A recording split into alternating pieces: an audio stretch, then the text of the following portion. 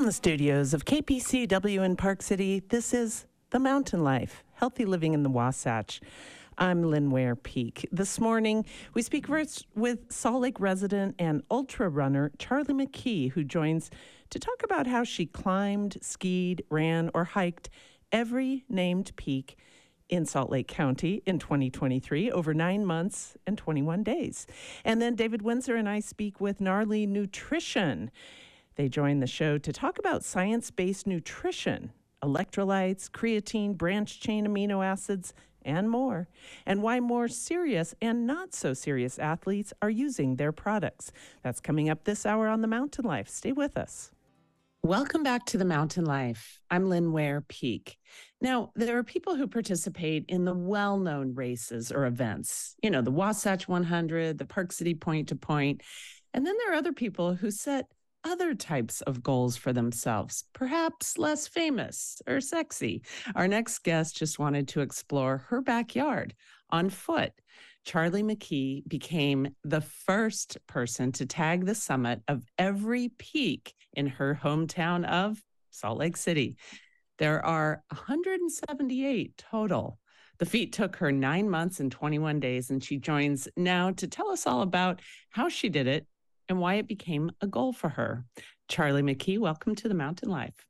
Hi, thanks for having me. We very often, if we're competitive or we like to participate in races or events, a lot of times we make them turn them into a vacation and go a couple states away or, you know, across the country or maybe even internationally. But you really had this idea of every peak in your hometown. Why was that? I think you just hit on it. It's very much, I wanted to explore what is very available to me without having to exhaust resources. And I wanted to kind of force myself to pay attention to everything that maybe I wasn't already paying attention to when I go out for my regular trail run or for a ski tour or go rock climbing. There's just this entire playground, many world-renowned things about it. And I wanted to just make sure that I was doing myself a favor and seeing it all up close and personal and kind of sticking close to home and really appreciating the value of the place that I do call home. So that's pretty much it in a nutshell. Yeah. Well, I like that idea. So often we don't know what's right behind us, or maybe we've never even met our neighbor. Mm-hmm. I'm wondering what constituted a peak, because you say there were just under 180 of them. What was the qualifier? Yeah, that was a great question, because a lot of this I had to kind of piecemeal together to create the ultimate map. But I wanted to do everything that was known. So most peaks have a name, there's the trail, there's some sort of demarcation that makes them a high point near something else. And so I took a combination of ski maps, trail running maps, just boundary maps, hiking maps. And if it happened to appear on one of those maps, that was it. And I kind of meshed them all together to create one that I thought would be pretty much everything included. And so that ended up being 178. And then the adventure really started. It was figuring out if these were possible. So anything that has a name, I was willing to at least explore it. Was this, you know, from on a north to south, east to west trajectory, what was included there? Was it Salt Lake Valley? Was it only Wasatch? Was it the Ochre Mountains? Yeah, so the entire boundary of Salt Lake City County was kind of what I was able to narrow it down to. And that actually includes the Ochre Mountains. It includes the southern end near Draper. It includes pretty much everything in Wasatch around Salt Lake City up to the Crest Trail. That is the marker on the east side. And it goes up to City Creek. So I thought that was a pretty big range. I had to make sure that it would be possible because I truly wanted to do all of the Wasatch. And I think that might have to be a few-year goal because it's quite large. So I kind of wanted to keep it into my true backyard of Salt Lake. So everything that I can see from my house, from the grocery store, and really make sure that it was every inch of that playground. Out of curiosity, how many peaks were there in the Ochre Mountains? So actually, there's quite a few, and that was the majority of the private property because Kennecott Mine owns a lot. And so I was thwarted on many attempts to try to go to some of the smaller ones. But that one itself, if you included the private property, I think it boasts about 25, give or take a few, in the northern section. And so there's actually a southern section, and that is Kelsey Mountain, White Mountain area. Those are some of the pretty big ones. I got to get right up next to them with the Buttermilk Peaks, but those are also part of the Ochres. It's divided into two, which I didn't know until I started this project. There's the Northern Range and the Southern Range, about 25 in Salt Lake. And I think if you were to do all of them, there's closer to like 40. Did you access those mountains from the west side, from the back side of them? Yes. So the other side in Tooele County is BLM. There are some private property boundaries kind of sprinkled in. You can get up there to at least the ridge line where it borders private and public. And those are probably some of the most rugged trails of this entire project. But it was really fun to kind of finally have a reason to go there because I had looked at them for so many years, just wondering what the trail running was like, wondering what the skiing was like. And finally, I had my reason. So I was like, this is great. Those have been on my list for so long. Well, nothing like creating a list. And many of us do this. You have a goal, something in mind that you want to do, but until you sort of quantify it or make a list or make a goal or, say I'm going to do this much vertical or this many peaks, we're going to leave a lot out. This, especially for a project like the Ochre Mountains. I love it. Well, I guess what were the peaks that were the most challenging for you? And had you climbed those already before? Because I know people who are really into hiking and trail running, they've already done a lot of those difficult peaks. So there's a handful. And so I would say difficulty in this project kind of became two categories. Difficult as in it was seldomly done. There's not really a trail. It was kind of a quest difficult. And then difficult by technicality. So something about it made it just a little bit more strenuous. And so some of those peaks are very well known in the Wasatch for technicality. The ridge lines between Big Cottonwood and Little Cottonwood. There's a famous route called the Whirl, which is kind of a horseshoe loop through Little Cottonwood Canyon, and it goes across this very technical terrain. It's about fifth class scrambling, and the vast majority of it's very slow moving, incredibly dangerous. I had not done a large portion of that prior to this project. It had been something I'd always wanted to do, but once you kind of get up onto the ridge line, you really are only able to move in one direction, time-wise, fuel-wise, water-wise, nothing is working in your favor. It's very exposed. So you kind of get up there and you got to keep going. So you have to invest a lot of time and planning into that particular ridge, those ridges and those routes. So things like Dromedary Peak, Jepson's Folly, O'Sullivan, Sunrise, the American Fork Twins, those are really the big ones. And so that was really interesting. I had to work my way up kind of in my training to just make sure that I could actually get to a point where my body was able to handle like 10-hour days with very little water. And I felt comfortable being in that technical terrain. I wasn't going to shut down because I was scared or kind of slow down too much because I was afraid of moving across certain sections. And then the other difficulty of the project was the very questing centered summits. And so these are ones like Black Mountain in the northern section. That one I don't think has been visited by very many people at all. It's the actual summit of what is known more popularly as Little Black Mountain, which has a trail, but then it fades out and you are on a ridge line, bushwhacking. It's, I think, more visited by archers in the fall. There's a big hunting area over there. So there's very faint deer trails. There are occasionally some little clearings for footpaths, but for the most part, it is incredibly technical, very thick brush. I think those might have been truly some of the slowest miles of the entire project, walking through very, very thick oak brush, getting holes ripped into my shorts, and not having any water. And those are just, you're committed to going to a very particular spot on your map. And it's a different kind of fun, different kind of hard, but all the same, it's mostly a mental game when you get to those kinds of terrains. But I was very surprised to find a lot of enjoyment in both of them. And so I think for the most part, this project, if anyone were to ever kind of duplicate something of that matter, they would find the same set of difficulties, technicality, time, and then just absurdity. If you're just joining me on the Mountain Lab, I'm having a conversation with Charli McKee. She took 9 months and 21 days to climb, hike, run, ski. We'll ask that next. All of the peaks in her backyard being Salt Lake County.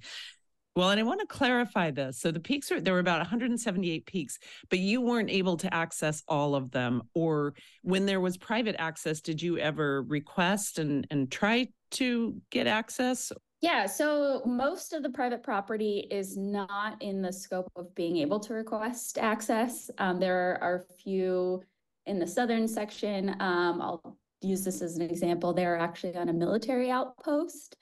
And so yeah. You're not going there. There's no, I grew up military too, so I'm very familiar, the absurdity for them to be like, you want to just wander around our mountains above our military installation? Please don't do that. So I was thinking, okay, where are we going to make this something that is accessible in terms of a project for everybody? And so if it's private property, it required any kind of special access. I wasn't going to pursue that route.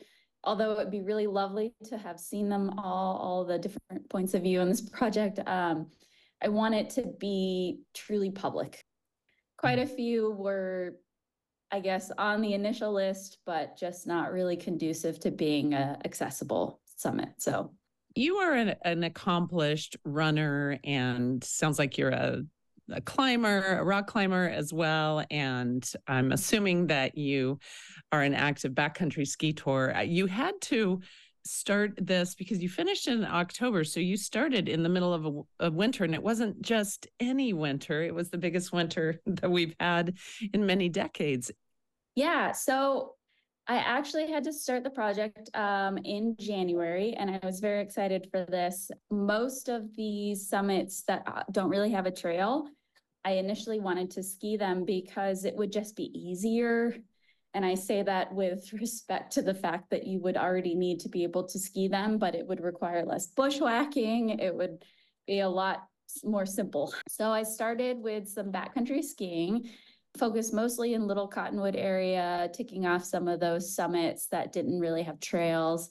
And you get to explore some really amazing things. The Wasatch is very well known for its backcountry skiing. So fortunately for me, a lot of that's already been mapped out. So it was just kind of taking what was existing and trying to do my best to duplicate it. Unfortunately for me, I ended up getting into a ski accident while I was out tagging one of the summits at the end of January, and I ended up breaking my fibula, and I had to self-rescue ski out of the canyon, and I missed the 2 best months of this like record ski season.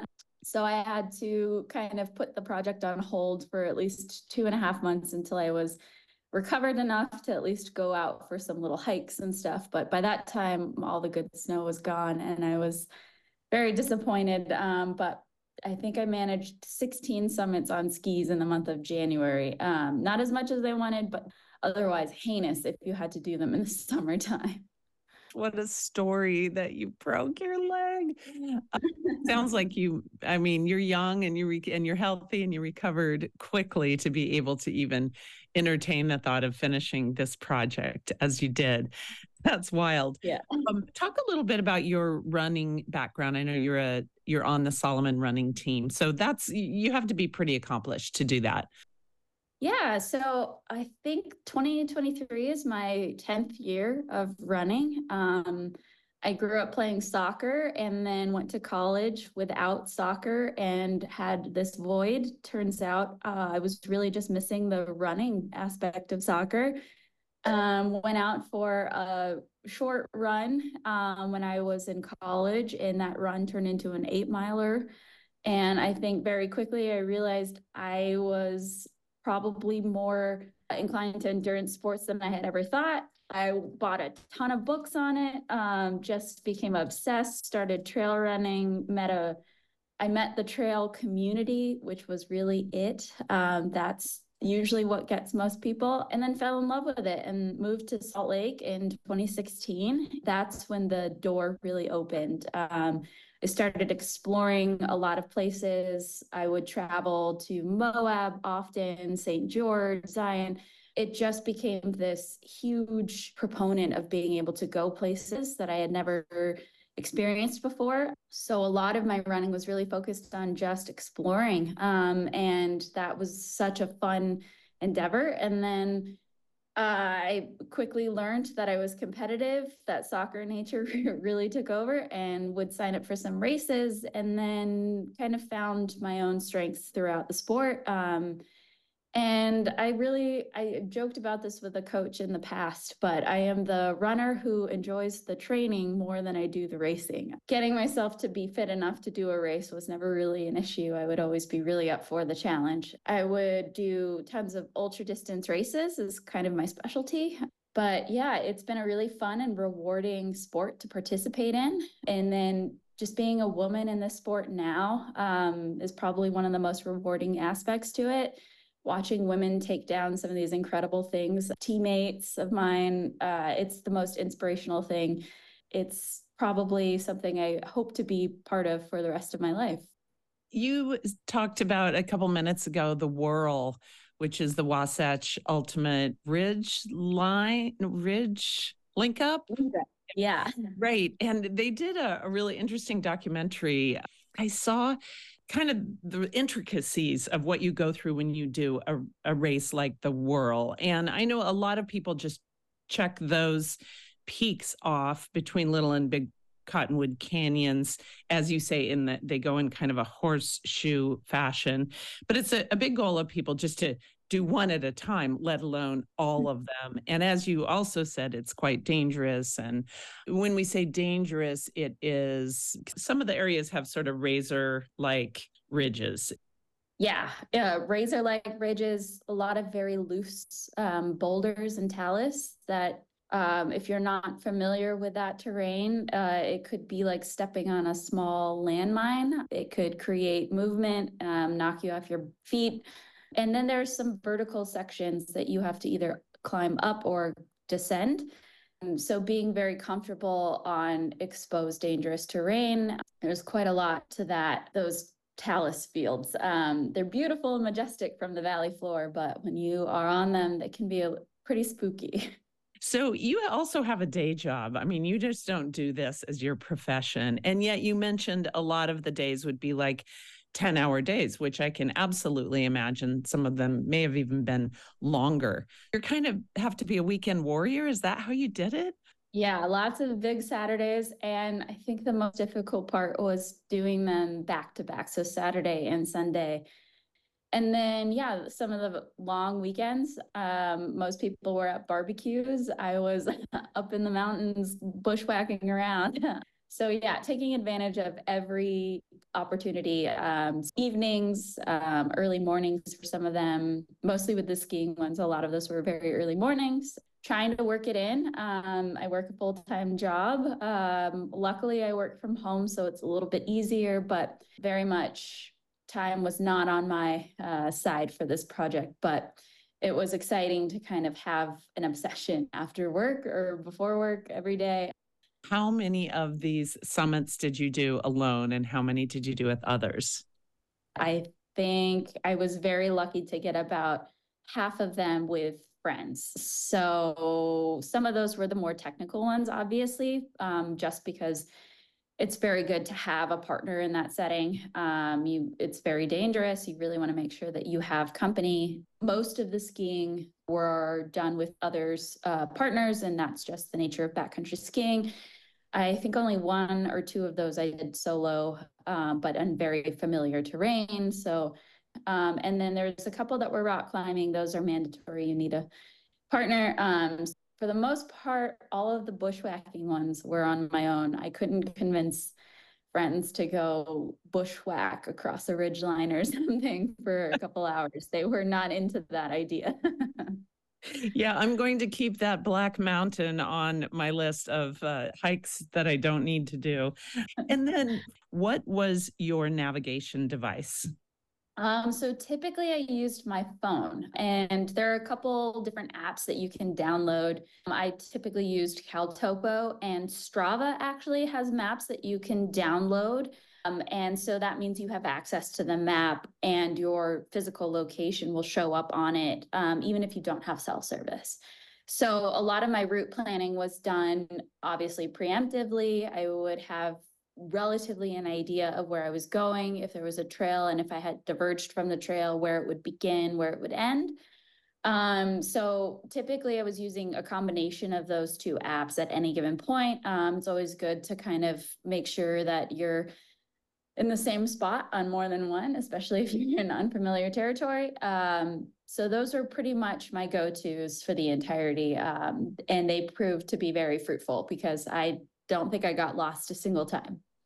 Did you also have some sort of device that you could send out a message on, again, like a Garmin InReach? Yeah, so actually, if you have a newer version of your cell phone, it does have a GPS notification that you can send out if you're in distress. But I did have a cell phone.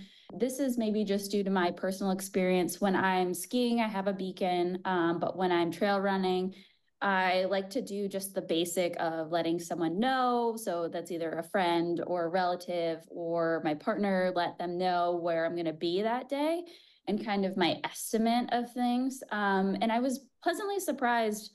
Once you get high enough, you actually have a good amount of cell service. So I was able to kind of shoot off messages of updates along the way, just so people kind of were aware if I was making progress, if there was an issue. So I wasn't super concerned about it. And I'm also just very practiced and disciplined when I get into terrain like that because I do it so much. I don't usually rely on having help. So there's always a good kind of indicator of whether or not you should attempt something, and it's whether or not you can get yourself out of it. So having the skills, the wherewithal to figure out what to do if you're in a dangerous situation, how popular is the area you're going to go to, are you likely to encounter other people? And then just generally, how can you account for yourself? Are you setting yourself up for success with supplies? So do you have enough things if you're in danger? Do you know that there's going to be cell service? If there's not, then how are you preparing for that mentally? You kind of have to look out for yourself in a lot of ways, but I don't like to rely on, search and rescue because often if I was going to be in those sticky situations very far out, it's unlikely that, you're putting other people's lives in danger. And obviously they're also trained professionals, but, it's really on your own. You got to figure it out on yourself and rely on your own skills. So I caution anyone who wants to do something that's a little bit more dangerous, just really make sure that you check before you go, kind of everything you need, what's the potential weather, what are your water sources, and how you're going to help yourself, because those are kind of the big things you got to worry about first and foremost before you go have an adventure. Absolutely.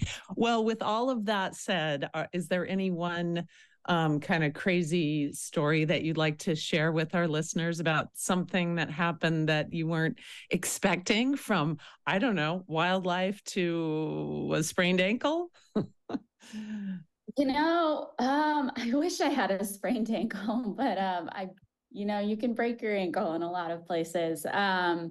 So I think wildlife, I was very fortunate. I saw quite a few remarkable things, but I think the coolest one I was able to encounter this year was and Little Black Mountain, the one with the real trail. I had that summit all to myself, albeit it's a pretty popular one for a lot of Salt Lake folks. But I was running back along the ridge about to descend the mountain, and I almost stepped on a little cluster of birds, and they were very small. And one of them turned around and was kind of threatening me, and he was wiggling his butt, and he was about the size of a baseball, and I thought it was just the most adorable thing I've ever seen. And I took a video because I had never seen a bird like that. It had eyes like the quintessential cute animals, these big round adorable black eyes. And turns out it's a nighthawk, which I had never seen before, and the males are pretty I guess aggressive. And so they are not, as a species of bird, they're not doing so great. And I think it's because they try to attack animals that are much larger than them. But it was just this really surreal moment. I was anywhere from a foot to 3 feet away from it, trying to figure out how to get around this very tiny bird who was not willing to get off the trail. And I think just in terms of nature, that was kind of one of the coolest experiences because, there was no one else around. It was just me. And I got to just have this very up close and personal interaction with this new to me species of animal. And I've encountered since then, tons of rattlesnakes, but those are not new to me. You see them all the time around in the Wasatch. But just having, I think, a bird encounter was very unexpected for me, especially one on the ground. So yeah, I think there's a lot of things to be found in the Wasatch, especially in Salt Lake area. So I encourage people to maybe venture out of their, comfort zones a little bit, try a new trail. There's definitely things that you are not exposing yourself to by doing the same trail often. And I say that as a creature of habit myself. Yeah, there's so many beautiful things out there. It's rich with history too. What a great story. Wanted to ask you about how you're publishing this so that other people can maybe create their own sort of bucket list from your experience. Yeah, so currently I have everything listed. I GPS tracked everything and took tons of photos. So everything is documented on my website, and that's charlimckee.com. But in the near future, I really hope to be able to produce an actual guidebook that has all the summer information and the winter information. So anyone who wants to access these summits, hopefully there'll be a place it's a lot easier for them to go to. But if you need a map right now or you want just the GPS data, you can go to my website and have all of it. Charli McKee is my guest, and she summited all the peaks in Salt Lake County over 9 months, 21 days, both on skis and running. Charli, thanks so much for joining me on The Mountain Life. It's been a great conversation. Yeah, thanks for having me. Welcome back to The Mountain Life. I'm Lynn Ware-Peak. And I'm David Windsor. There's a science-based nutrition company based in Salt Lake City. It's called Gnarly Nutrition. Gnarly Nutrition exists to create the highest quality sports nutrition products for all levels of performance. Nutrition that helps push through the failure, amplify grit, and celebrate messy triumphs, as they say. Our guests, Shannon O'Grady, who's the chief science nerd, and John Perry, the head of marketing, are also now podcasters. They're hosts of the Nar Stool podcast. And that podcast aims to challenge the health industry, which we love. So many things out there that need to be challenged. Shannon and John, welcome to The Mountain Life. Thanks so much for having us, Lynn. Shannon, you call yourself the chief science nerd. You have a PhD in biology. I love the way that you talk about the things that we put in our bodies. I'd love to just get started with your products at Gnarly Nutrition, electrolytes. There's so much misunderstanding around this. Do we all need to ingest electrolytes, even if we're not doing a 10-hour mountain bike ride? Yeah, this is a great question because it's generally a misconception I think a lot of people have about when and how to supplement. 100% yes, actually, is my answer.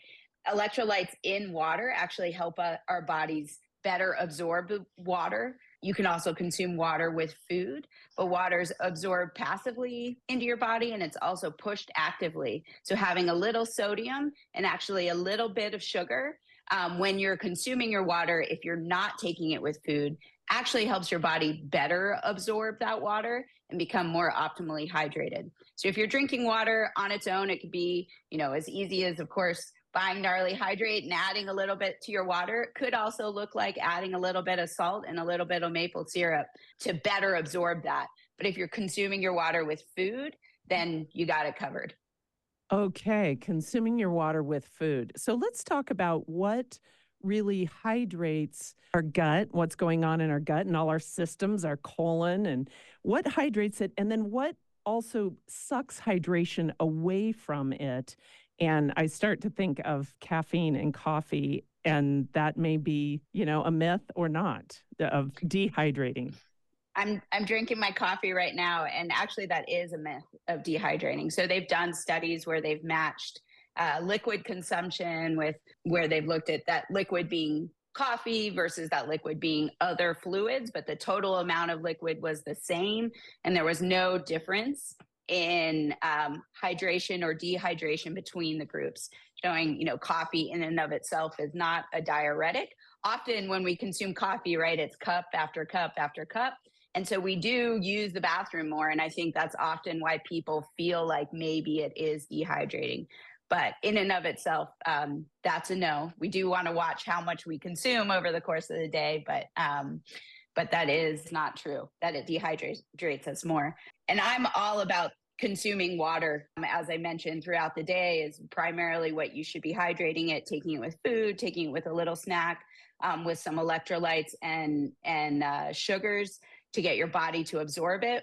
Water's passed passively via what's called an osmotic gradient based on the concentration of things in your gut versus in your blood, but it can also be pushed into our bodies. And that is called active transport. And that's via something called the sodium glucose pump. It's like a little gateway that helps our body pull more water into it. And that's where having some electrolytes and sugars actually in the water activates that passive movement of water and that active movement of water. So using both methods is going to better hydrate you over the course of the day. I'll be putting some sugar and sodium in my water right after this call for sure. The health industry in this country is so messed up, obviously. I mean, we're watching commercials for soda and chips and candy, and then the next commercial's for a drug to get you healthy for that. And it's just this whole revolving cycle of stupidity. There's a lot of fads going on. There's always new biohacking. There's all these new things. John, what is the biggest misconception that we're seeing right now in the health industry that you think is a trend heading in the wrong direction? In my experience and our experience, anything that is more of a trend is probably something that's one of the issues. Like we try and find a foundation that's just in good science or common sense, eating a lot of whole foods and supplementing where you need to versus trying to find something that's going to be the magic bullet. And it's interesting because in my personal life, I try and do a lot of exploration through biohacking, and I try and test a lot of these things on myself and then review those with Shannon. But I think at a baseline, if people just, ate well-rounded whole food diet with lots of meats, fruits, veggies, and then supplemented where they need to and exercised a bit, I think the country would be in a better place. I think the problem is, it seems like a lot of Americans try and find the shortcut to not do that. Or, if they spend too much time in the fast food space, or, a lot of people work in cities and, they don't have access to what they might think is an easy whole food diet. So they end up cutting some corners that way or trying to balance out a night of drinking. But yeah, I think most of what we do is just try and have that foundation of really good foods and supplementation on top of that. Like it always comes back just to healthy eating and exercise is as simple as it gets. This was really interesting to me, Shannon. I saw that you guys say that everyone should be on creatine. And as a younger, in my 20s and 30s, I was in a phase of a lot of athletics and sports and wanting to bulk up, and creatine was my go-to. And the thing I always heard was that I had to drink a lot of water because it puts the water in the muscles and I got to maintain that water. Otherwise, it'll dehydrate my muscles, for lack of a better word. But this is really interesting to me. So is this a misunderstood substance, and why? Yeah, well, one, I think for a long time it got put into that box of like creatine is only useful if you're bodybuilding or doing sports that are really power based. More and more research has come out showing that it can be helpful for endurance athletes, that creatine supplementation, when they've looked at like pro team sports, those that supplement with creatine are injured less. There's some studies showing that, yeah, it can help with hyperhydration and that might bring down inflammatory markers. There are studies coming out looking at its impacts on cognitive health. There are even studies coming out looking at positive benefits of supplementing with creatine if you have depressive symptoms or PTSD. So it is like I would like to say creatine's having its moment because more and more research is coming out. There is an established body of literature on its help with power sports and its safety profile. It's one of the best tested supplements on the market. But relative to the hyperhydration, similar to carbohydrates, creatine is stored with water, but there have been a number of studies showing that it doesn't actually dehydrate you and does not lead to muscle cramping. So that is a myth. Shannon, it's interesting that we launched into talk about creatine, and we have lots of other things to ask you about, collagen and branched chain amino acids. And when you get down into this world of, these finite little substances that may be in some of the nutrition products that Gnarly Nutrition has produced, how do you focus on, when you're formulating these products, how do you choose? How have you come to decide what's most important? Yeah, so I always like to say that our product line's pretty basic. There's nothing crazy in it. There's nothing that's going to, that we're selling as the thing that's going to escalate you to, pro athlete status. They're all products that have a lot of science behind them. Creatine has a lot of science, electrolytes and hydration. Collagen is getting more science as we come. It's been a bit of a gray area as of late, but there are some pretty solid reasons to look at taking it. Protein supplementation, particularly as we age, I would put creatine in that bucket too.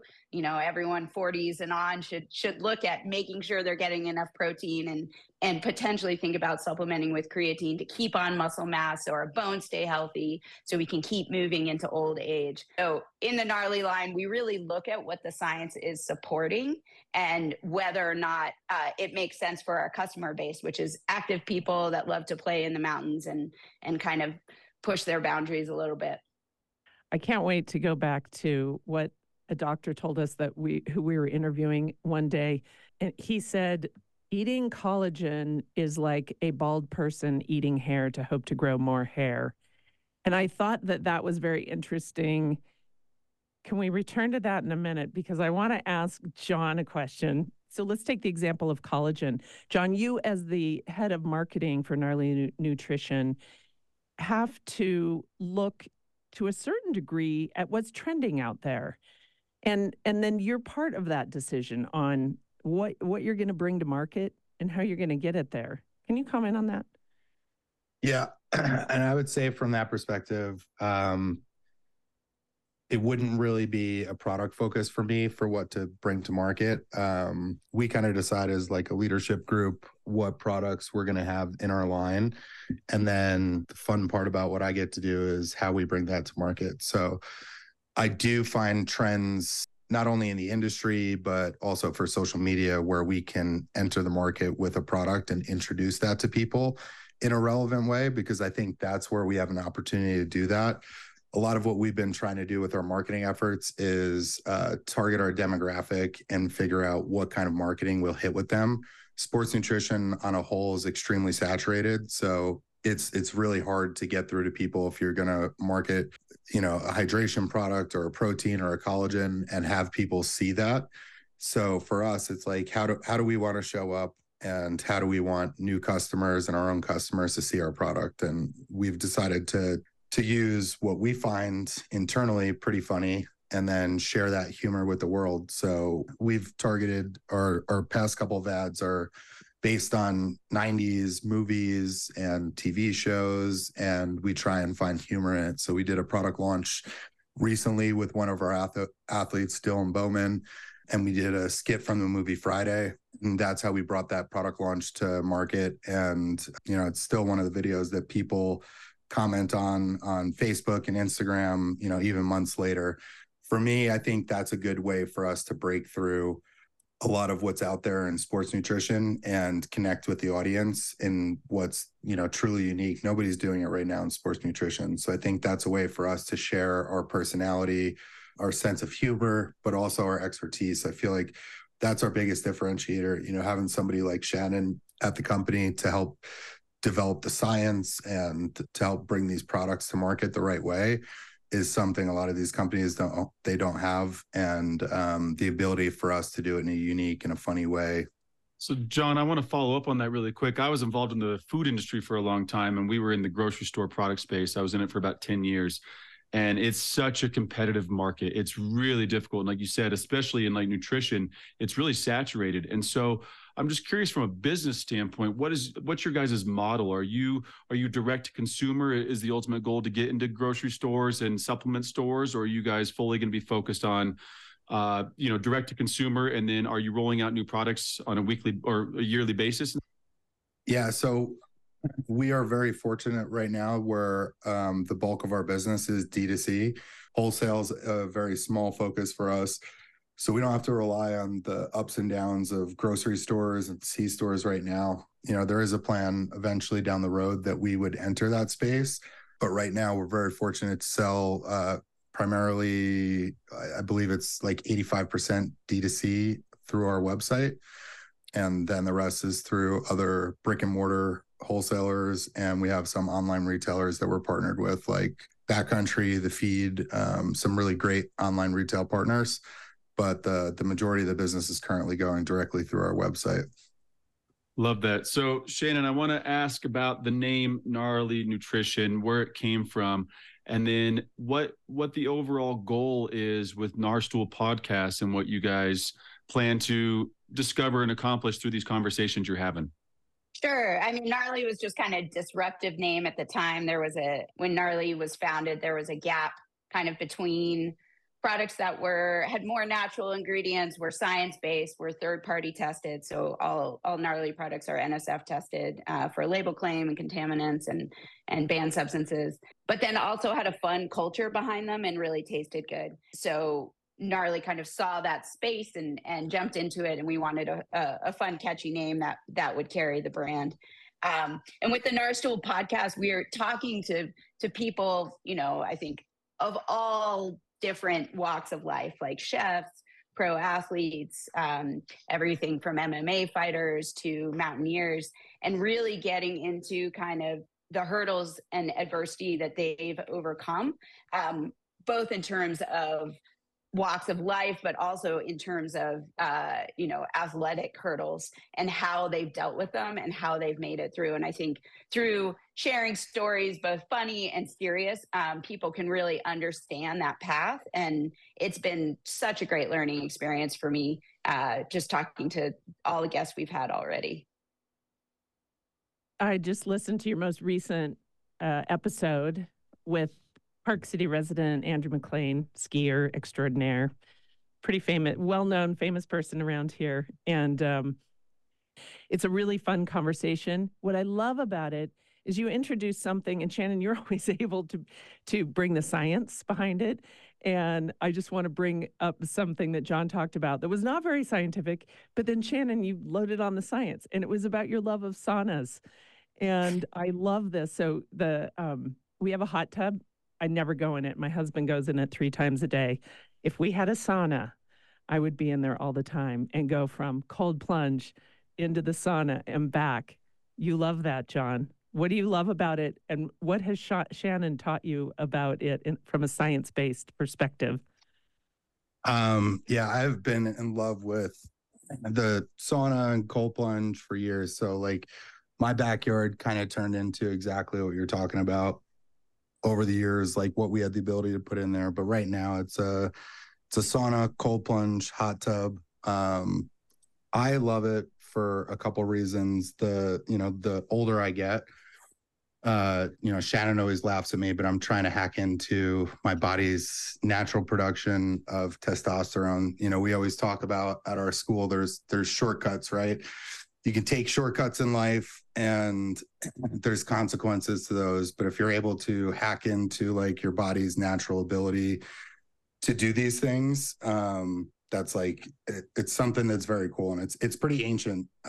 So I really like to do hot and cold exposure. I do it in a couple different ways. I try and do like an hour in the sauna to increase HGH production in the body. And then I just try and do regular sauna usage to try and up my testosterone, to try and keep me a little bit more lean, a little bit younger, and a little bit healthier as an athlete. And, you know, Shannon, I think Shannon's biggest thing is like, we always joke that, you know, I'm the biohacking optimist and she's kind of the skeptic, because there are in that space, both of us hate using that term biohacking, but like human longevity in general, there are a lot of trends. I've been willing to try a lot of the nonsense out there, and like Shannon's great. Like we sit less than 5 feet away from each other, so I can always come in and judgment-free or playful judgment. She'll tell me like, that's completely ridiculous. Don't try that. Don't do that to yourself. Or, you know, give it a try and see what happens. Like you might feel nothing. But yeah, I think for most people, you know, having access to a sauna, even if you don't have to buy one for your house, like I know that David goes to Silver Mountain. I see him in the hot tub all the time, and the sauna. You know, it's great for your cardiovascular system if you're able to like build up that time. Dr. Rhonda Patrick had a lot of like research that was for HGH production, which helps with healing and also for increasing testosterone. So there's a lot of great benefits for aging athletes, which I think I'd fall into that category. And, you know, I love to play in the mountains and do stupid things. So I'd love for my body to be able to stay healthy and active as long as possible. You know, I definitely want my heart health to be as at the top of the scale for that as well. So I can keep playing with my kids for as long as I can. Yeah, and just like recovery overall. And I think the last piece of that question, I guess, is the cold plunge. Not exactly sure about the science between jumping from hot to cold, but from a baseline, doing the cold exposure for me is just kind of like knocking out something that's like pretty challenging every day. You know, I wake up 4:30 every morning to go to the gym, go to Silver Mountain at 5:00.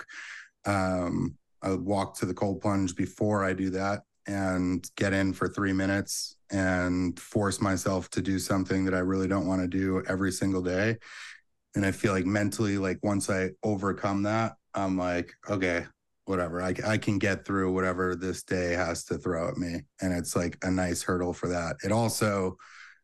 It feels very good. It sounds counterintuitive. All of us live in this mountain town, but like you feel very alert, alive, awake after that, and not just like falling in cold, but like it is sustained for several hours, almost like a cup of coffee, like a big release of dopamine and endorphins running through your body without the crash that comes along with drinking, you know, double or triple shot of espresso. So yeah. Oh, thank you for that. That's really great. And of course, Gnarly Nutrition is not selling a product, a related product, but I brought it up because this is what you talk about on the Narstool podcast. And so, okay, Shannon, we've just got to follow up with some science behind what John is doing. Has his testosterone level increased? And and related to that is that cold plunge, there's some word that I won't be able to think of right now, but it's about the longevity of the like endorphin rush that you get, that a cold plunge apparently it lasts. It's the most lengthened sort of endorphin hit that you can get, where most of them we get over a couple of seconds. Does that sound familiar? Yeah, so I want to preface this with, you know, my research and training is more in nutrition. And so a lot of my knowledge on these things is more on the periphery, and John and I like to talk about it. But I'm definitely not an expert in the field. I'd say from what I know, the most convincing research around the benefits of sauna are related to reductions in risk of cardiovascular disease. So what John was saying about improvements in heart health, I think there's been some research with blood pressure and lipid profiles.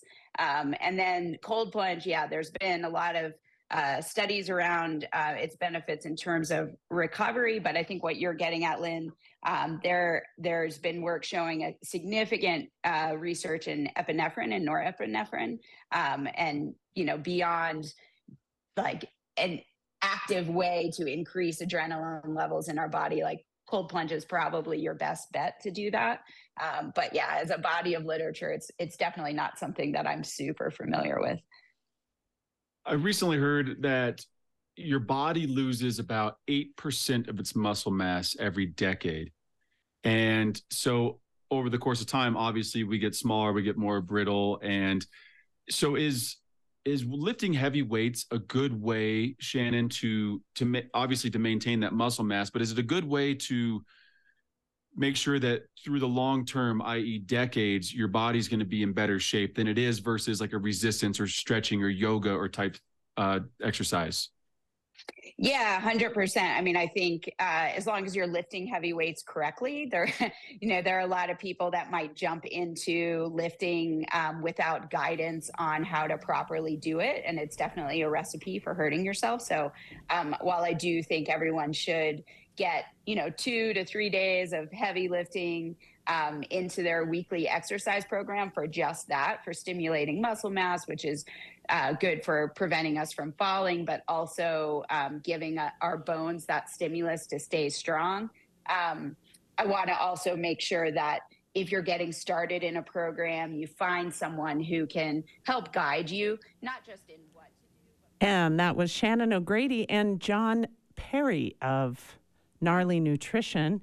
You can hear the rest of that pre-recorded interview at kpcw.org under the shows tab and the Mountain Life. Thanks for tuning in to the Mountain Life here on KPCW Park City.